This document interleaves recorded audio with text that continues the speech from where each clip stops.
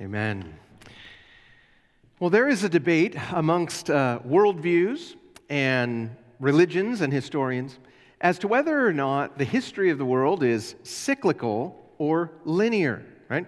Is history simply a recurring pattern of birth followed by growth, followed by decay, and then the eventual death of individuals, institutions, and empires? Or is history linear, like a story with a beginning, middle, and end that's guided by some higher plan or purpose? Though Christianity historically has always acknowledged that smaller kinds of cycles can be spotted in the study of history, we believe that God has a plan for history that He's working out in linear fashion, a history with a beginning, middle, and end, guided by His good plan and purpose. And in Ephesians chapter 3, the Holy Spirit enlightens us about what that plan is through the pen of the Apostle Paul. Please turn in your Bible to Ephesians chapter 3, verse 1. And while you're turning there, allow me to say just a few words about the context of what we're going to study today. In the last half of Ephesians chapter 2, Paul writes to the predominantly Gentile church in Ephesus about their salvation, but he doesn't do so in individual terms about their salvation individually. He talks in communal terms about how through Christ they've not only been reconciled to God, they've also been reconciled to God's people. And they are now in union with the rest of God's people. And Paul uses at the very end of chapter 2 three illustrations to show our union with God's people. He says that we Gentile Christians are now fellow citizens of the kingdom of heaven with the saints from every generation of redemptive history, including Abraham and Moses and King David. We are also true members of God's spiritual family, adopted by Him as sons and daughters, and we are like living stones being placed in interconnected, interdependent fashion in a larger temple where God's presence dwells and is worshipped. And then having explained how God has brought Jew and Gentile together in the church, Paul starts to break out in a prayer of praise in chapter 3.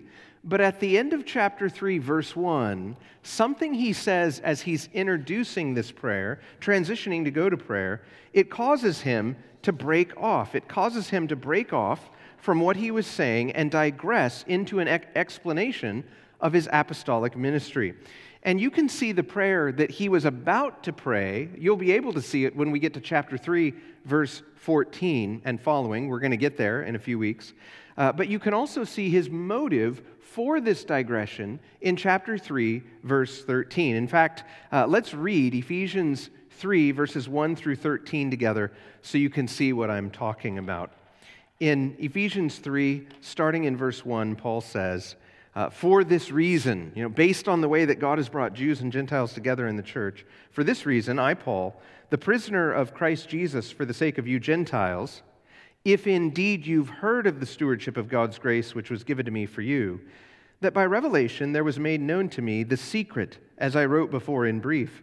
By referring to this, when you read, you can understand my insight into the secret of Christ, which in other generations was not made known to the sons of men, as it has now been revealed to His holy apostles and prophets in the Spirit.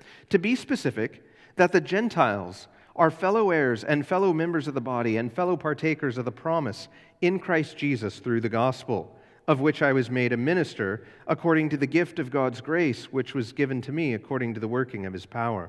To me, the very least of all the saints, this grace was given, to preach to the Gentiles the unfathomable riches of Christ, and to bring to light what is the administration of the mystery which for ages has been hidden in God, who created all things, so that the manifold wisdom of God might now be made known through the church to the rulers and authorities in the heavenly places. This was in accordance with the eternal purpose, which He carried out in Christ Jesus our Lord, in whom we have boldness and confident access through faith in Him. Therefore, I ask you not to lose heart at my tribulations on your behalf, for they are for your glory. Let's pray.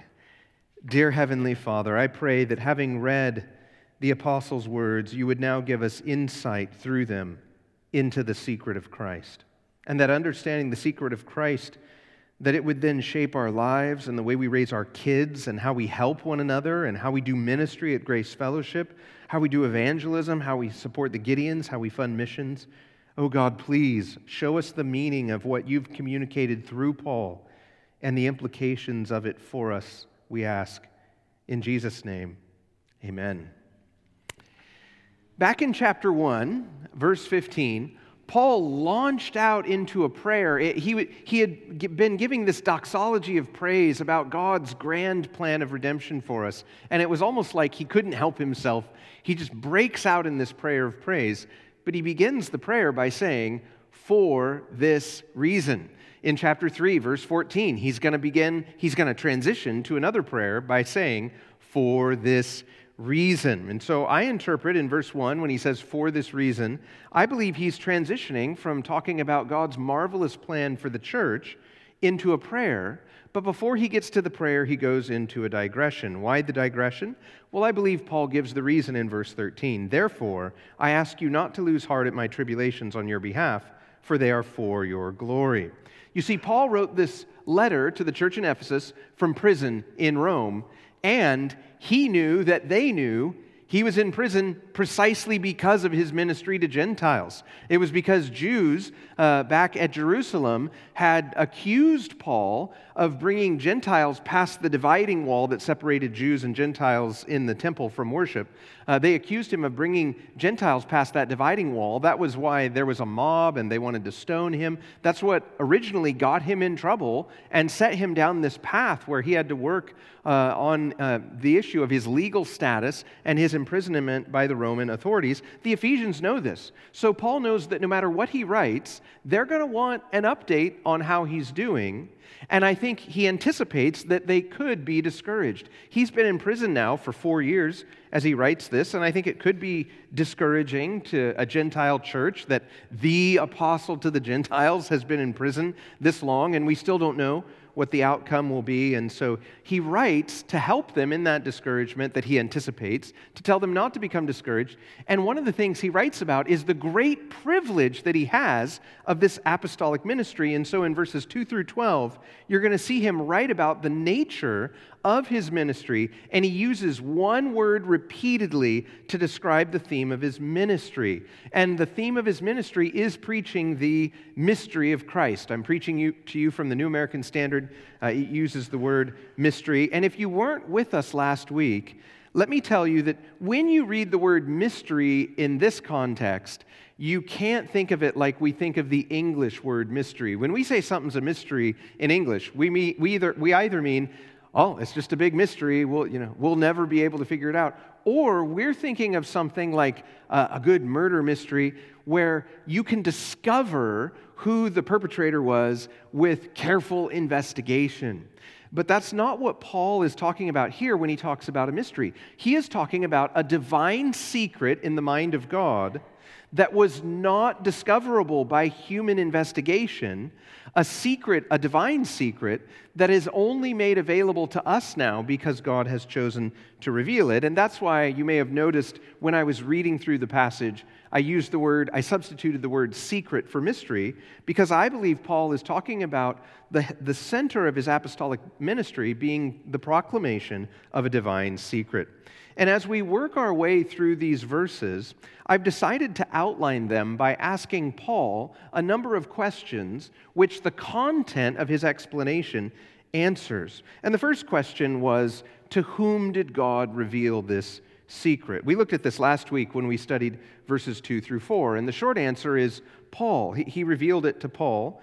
We learn later on in verse 5 that he also revealed this secret to the other apostles and New Testament prophets. But Paul tells us in verse 4 that this secret wasn't revealed to him just for his own benefit. It was revealed to Paul so that Paul would spread the word, and all Christians who read this letter can understand the secret. Again, Paul says in verse 4, by referring to this, when you read, you can understand my insight into the secret of Christ. I believe when Paul says there, when you read, he's referring to the public reading of this letter to the church in Ephesus. But I believe he also anticipated it would be read by the surrounding churches, the churches around the church in Ephesus, the churches in Asia Minor, and that eventually it would be read by all Christians and all churches. And the implication of what he's saying is this: whenever you read this letter or you hear it read out loud, you can understand this secret of Christ that God has revealed. Now, right now, at this very moment, I am supposed to be giving a quick review of last week that gets us to verse 7, so we can pick up where we left off. But I can't help myself, because Paul said, when you read. What that means is this: when Paul says in verse 4, when you read, he is tapping into a sequence in redemptive history that every Christian and every faithful Christian institution is influenced by. It's part of the story of our lives and the story of our institutions. You see, there is a sequence here to how this secret gets out. Let me explain the sequence. God had a plan for history which he kept secret during Old Covenant times. Under the Mosaic Covenant, under the Old Testament, he kept it a secret. But when Christ came and ushered in the new covenant in his blood, God revealed that secret to new covenant apostles and prophets. And when they were moved by the Holy Spirit, those new covenant apostles and prophets wrote gospel accounts and letters in which every word was God-breathed and was part of revealing the secret of Christ. And that shouldn't be a surprise to us that was how God planned it, because back under the Old Covenant, God had Old Testament prophets, like Moses and the other prophets, write down Scripture where every word was intended by God. And what happens next in this sequence is this: people come along and they read what the apostles and the New Testament prophets wrote down, what was inspired, and the Holy Spirit uses it in their lives to open their spiritually blind eyes and to soften their spiritually hard hearts. And the point I want to make here is that the reading of sacred Scripture isn't enough. The Holy Spirit also has to work in people's hearts as it's read. That's why Paul prays even for the Ephesians who are already believers. Back in chapter 1, he prayed that the eyes of their hearts would be enlightened so that they would see the riches of all that God has done for us in Christ. And when the eyes of a person's heart are enlightened, what happens? They confess their sin for what it is. They repent, they turn from living life their own way and ignoring God, and they place their faith in Christ. And then they live a life of praise to God. That's the sequence of how the knowledge of this secret of Christ goes from being a secret in the plan of God to being something that has been revealed in human history for individuals to see the glory of Christ and follow him. Now, the implications of this sequence are staggering. This sequence is why everywhere gospel-believing Christians have gone throughout the world, we have been people of the book who read the book, raise our kids to be able to read, found schools to teach other people to read, right? Who send out missionaries to translate this book into other languages for other people groups to read. This is why the Gideons want to distribute Bibles. It's because they believe that when people read the Bibles they distribute, they can understand the secret of Christ and be reconciled to God, whether they're reading Ephesians or Matthew or Romans or one of the other New Testament books. This is why everywhere evangelical Christians have gone, we founded seminaries to train our pastors to be good readers and faithful interpreters and explainers and accurate preachers of God's Word. And for Christians in any given culture, this job of being a reader and helping other people read, it's a never-ending task, both individually and corporately together. Individually, we're still all trying to become better readers and doers of God's Word. And we're working to train up the next generation to be able to read God's Word for themselves and understand the words and understand the meaning of what the various biblical authors are saying in a way that is clear and accurate and powerful and beautiful. And even this job of translating the Bible into other languages, it's never done for two reasons. Number one, there are still some cultures in the world that don't have the Bible in their language. But even in the cultures that have a Bible in their language, even if it's the best translation ever, language changes over time, and so eventually we're going to need to update and revise that translation. And so this is a job that is never done. We are people of the book. And the point I want to make here about when you read is that God gave us a book, not a DVD. You may not naturally be drawn to reading. You may not be someone who likes books, but if you're a follower of Jesus, you're a reader. Now we just have to work on your attitude about it. And look, if you have trouble reading, honestly, like if you're a struggling reader, you're dyslexic or you have, that's okay. God designed His Word to be read publicly, which means you can listen to it read and still receive the same benefit. He wrote the whole Torah for Moses to have read to the children of Israel once a year at one of their festivals, right? That you can listen, you can get the Bible on audio for free and listen to it on your iPhone. So, but whether you read or listen to it, you need to become a man or woman of the book who influences your friends and family and loved ones to also be people of the book. Now, all of that was my own digression, and I was triggered by Paul saying, when you read, and I'll stop now. The main point we were talking about in these verses is just to whom did God reveal this great secret? Well, He revealed it to Paul and the New Testament apostles first, but He revealed it so that all who read the New Testament could understand what had previously been a secret in the Old Covenant, and God revealed this for the benefit of all. The second question we asked and answered from the text last week was, when did God reveal this secret? And verse 5 answers that question. The short answer is that from creation until the coming of Christ, God kept the secret of Christ mostly to Himself. Now, I say mostly because in the Old Testament, you can find hints and clues about the coming of the Lord's Messiah, and even that in His coming, the Gentiles would receive mercy. You can find those clues under the Old Covenant. But the secret of all that Messiah would accomplish was nowhere near as fully known as it was made known in the first century through Jesus, the apostles, and the New Testament prophets.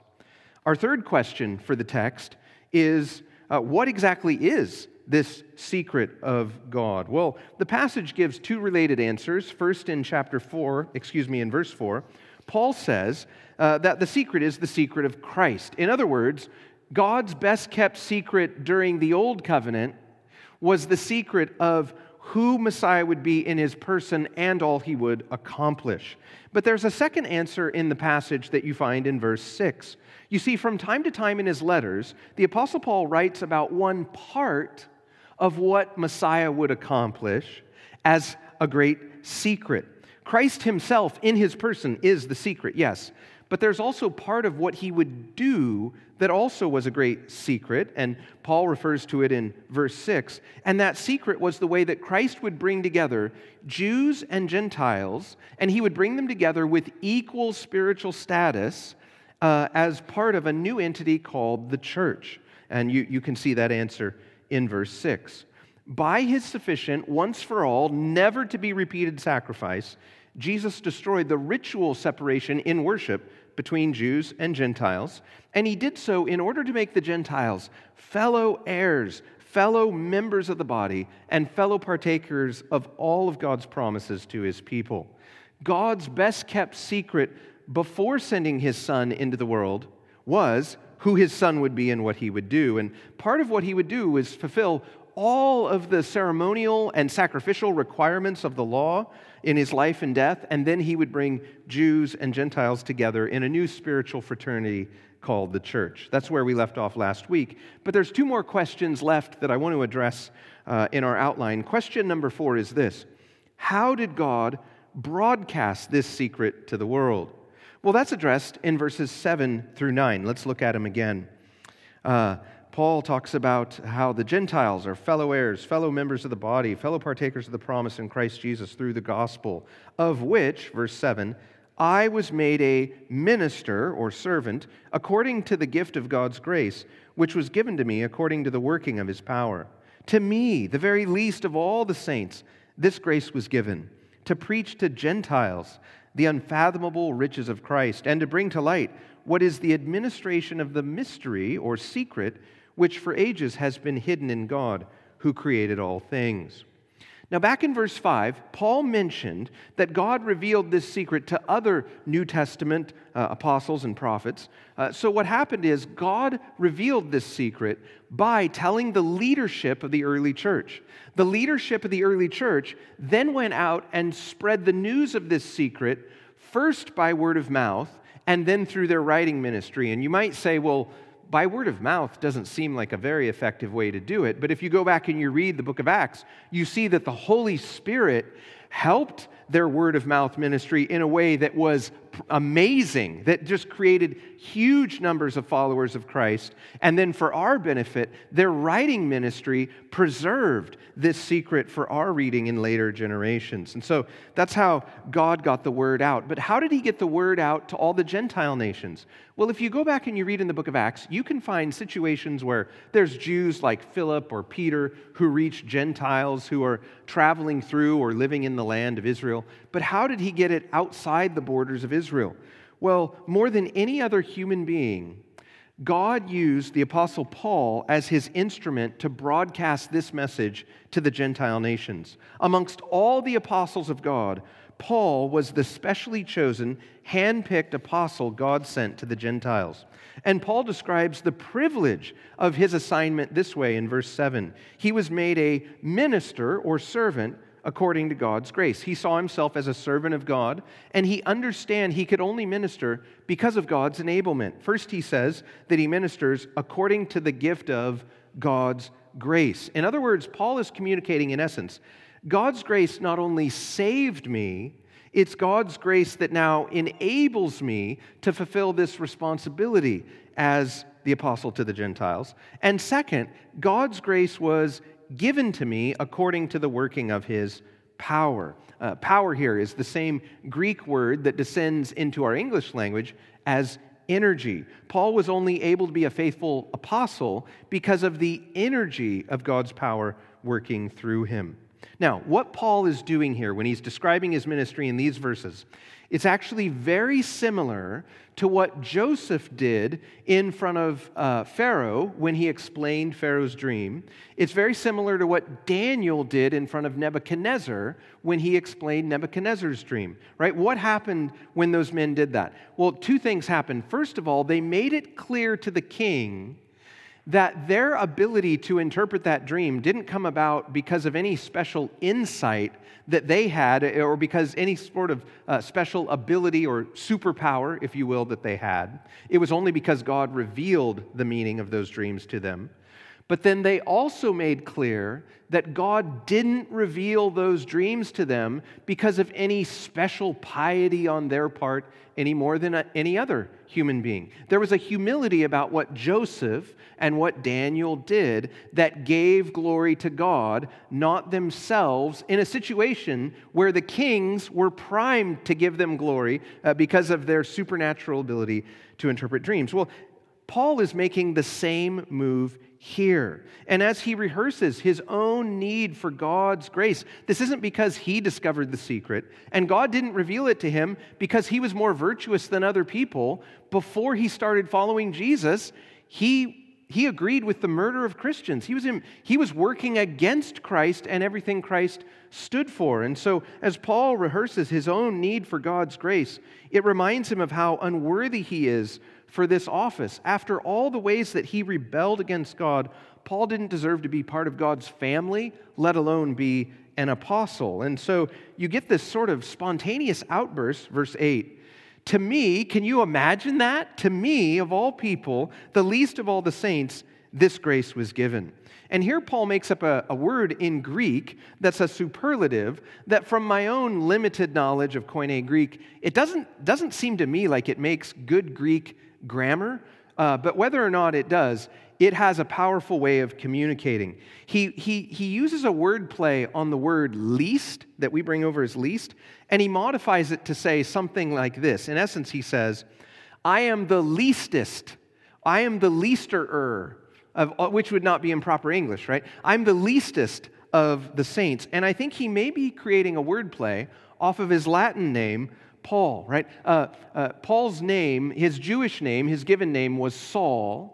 But in his ministry to the Gentiles, he took on the name Paulus, Paul, which in Latin means little or small. And I think what Paul is saying is this: look, I'm small in stature. I've been a small man morally, and I'm smaller than the least of all the saints, spiritually speaking. And I don't believe that this is false humility on Paul's part. He really believed what he said here, and you can see a reflection of that when you read Romans 7, and you read him grieving about the sin he still commits as an apostle. He grieves about his own sin in the light of God's holy and righteous standard as given in the law. It was only by God's grace that Paul was made a minister of the gospel to the Gentiles. And in the rest of verses 9 and 10, he explains how he's been assigned to carry out this ministry. He gives us two infinitives that describe what he does. The first is to preach, and the second is to bring to light. Paul was given the unique God-empowered ministry to preach the unfathomable riches of Christ to Gentiles, but also, verse 9, to bring to light the secret of Christ that was previously hidden in God under the old covenant. And I take him, when he says to bring to light, and he doesn't mention the Gentiles a second time, I think what he's actually saying is he brings to light the secret not just for the Gentiles, but also for the Jews who observe his ministry to the Gentiles and who read the letter he's written to predominantly Gentile churches. In other words, for all people, Jew or Gentile, Paul is now illuminating, publicly disclosing the outworking of God's best-kept secret, the secret of Jew-Gentile inclusion in a new organization called the church. So how did God broadcast this secret?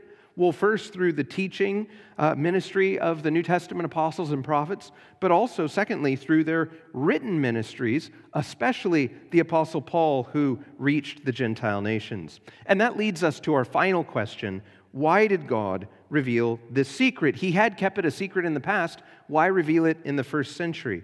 Well, verse 10 answers: so that the manifold wisdom of God might now be made known through the church to the rulers and authorities in the heavenly places. This was in accordance with the eternal purpose which he carried out in Christ Jesus our Lord. Now, that is one of the most sweeping, comprehensive statements about history, but it's a little awkward to bring into English, and in English we don't follow it well. So let's try to pick it apart here. The key phrase in these two verses is the phrase, eternal purpose of God. Literally, God's plan for the ages. God has a plan for history and for every age of history. He has a specific plan for what each age in human history is accomplishing. And I say that's something that we need to run home to and embrace, because if you're like me, when you read the news, when I read the news and I read what's going on internationally, or I read what's going on domestically, let's say in politics, it makes me feel as if the world is out of control, right? But even though the world is out of our control, it's not out of God's control. He has a plan. He's working it out. He has a plan for the ages. And this plan was conceived of in eternity past amongst the Trinity, and there is an eternal purpose being worked out in it. Paul has already told us what that purpose is back in chapter 1. He called it the summing up of all things in Christ. Or to say it another way, when Paul was in prison in Rome, around the same time he wrote this letter to the Ephesians, he also wrote a letter to the church in Philippi, and this is how he explained God's goal for history to the church in Philippi. Quote, God highly exalted Christ and bestowed on him the name that is above every name, so that at the name of Jesus every knee will bow of those who are in heaven and on earth and under the earth, and that every tongue will confess that Jesus Christ is Lord, to the glory of God the Father. That is the purpose of God for history, to glorify His Son, the Lord Jesus Christ, and to receive glory Himself through how His Son is glorified. And notice, this is really important. These two verses illustrate why we study the details here at Grace Fellowship Church and why I can't seem to get through more than 5 verses in any one sermon. The details are very, very important in what they communicate, and you have one of those really important details in verse 10. Look again at verse 10. So that the manifold wisdom of God might now be made known through the church to the rulers and authorities in heavenly places. According to verse 10, it's not just Christ who is at the center of God's plan. Notice how verse 10 communicates that the church is also part of God's plan for the ages. Paul says that it is through the church that God's wisdom for the ages is now being illustrated, now being made known. What that means is this: the church was always part of God's eternal plan. And this is where I need to stop and make a critical theological point.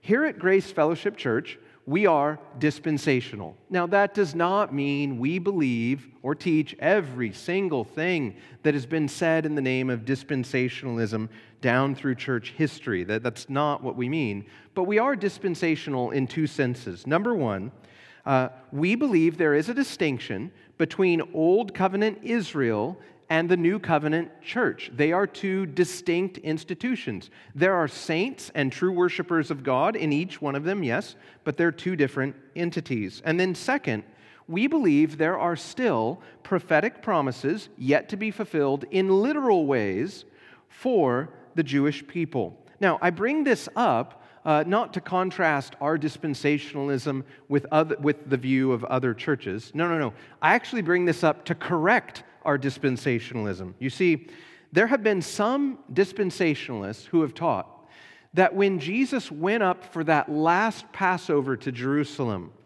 that if the Jewish people, the chief priests and Caiaphas, right, and if Caiaphas and Annas and the chief priests and the scribes and the Pharisees had all embraced Jesus as their Messiah and Israel's true king, that God the Father would have ushered in by His power, He would have intervened and set up the kingdom of Messiah right then and there.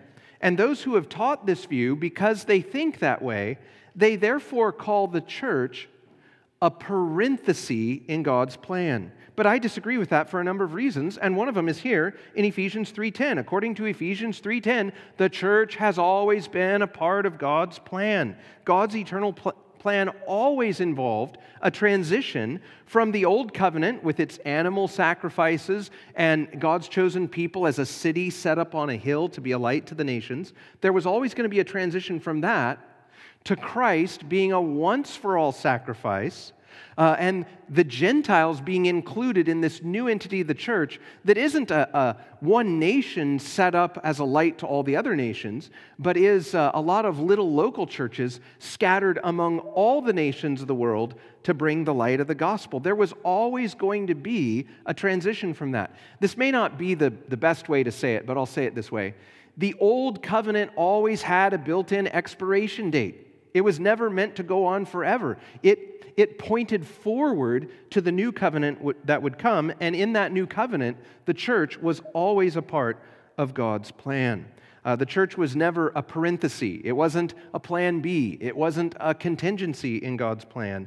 It was God's plan from the beginning. And what His plan for the church puts on display is His multifaceted, multicolored wisdom to authorities in heavenly places.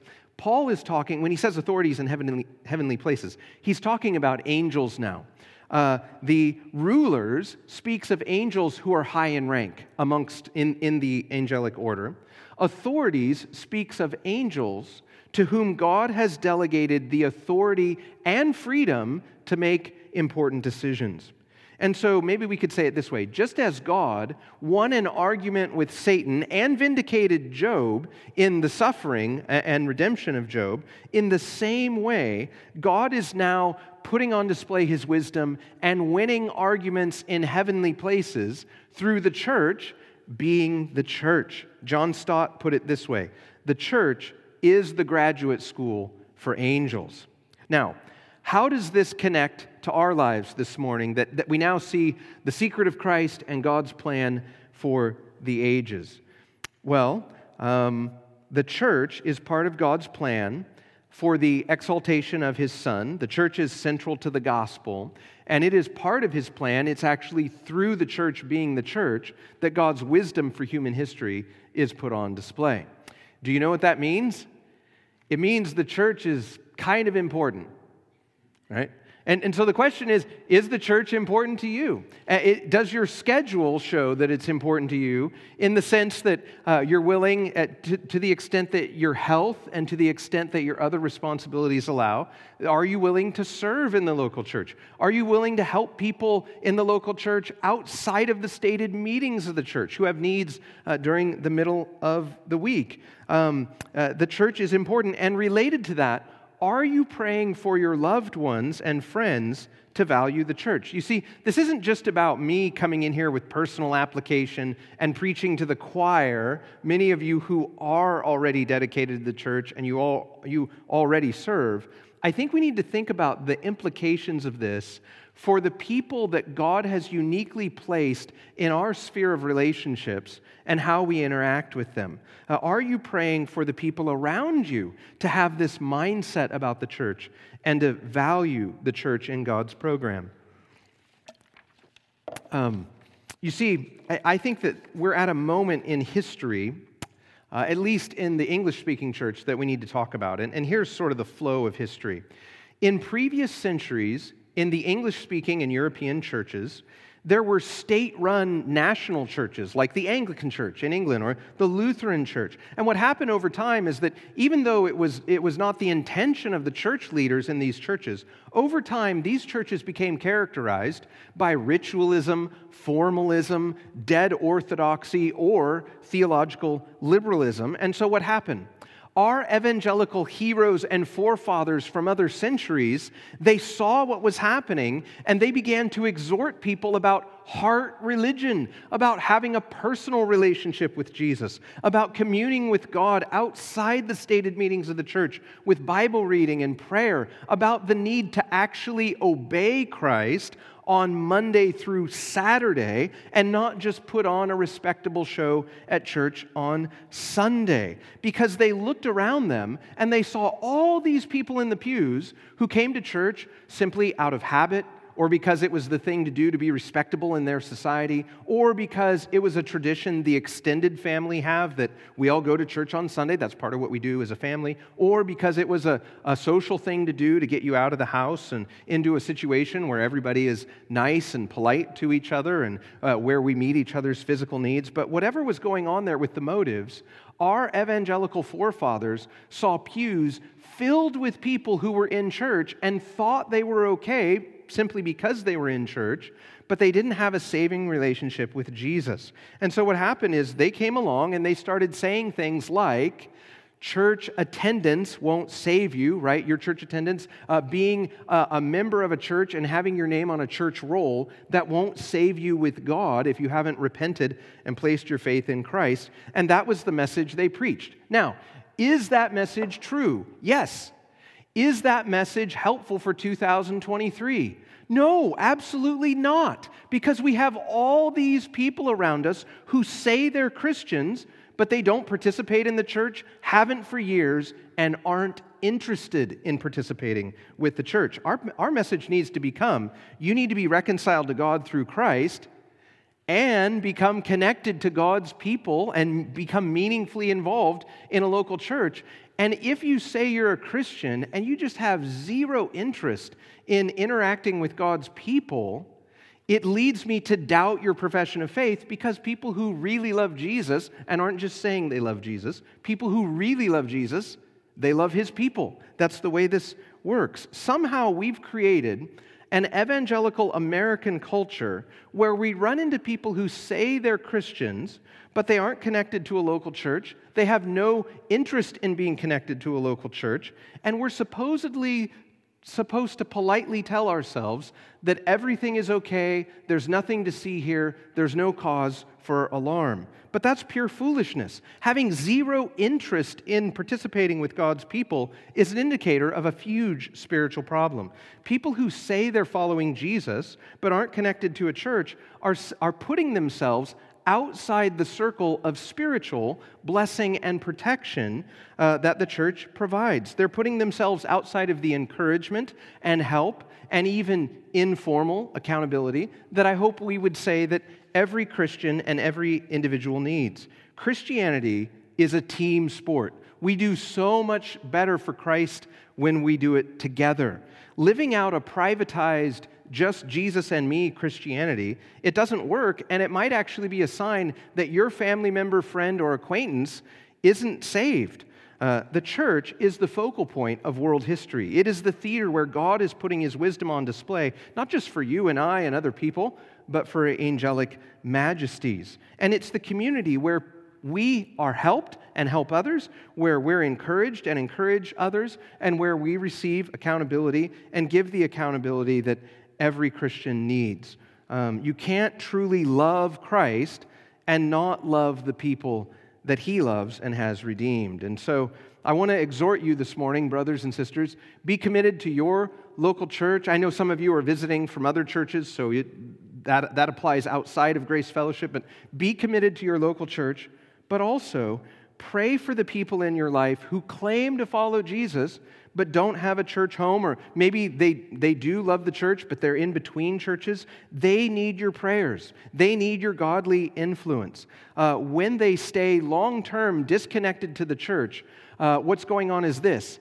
At best, they are being foolish and putting themselves in spiritual danger. At worst, they're actually putting on display that they only give lip service to Christ and have a counterfeit faith. They need someone in their lives who will take that kind of situation seriously and at the appropriate time wisely, lovingly say something to them as well as pray for them. So take their situation seriously. Don't just politely assume they're spiritually safe because they say that they're a Christian. Let's pray.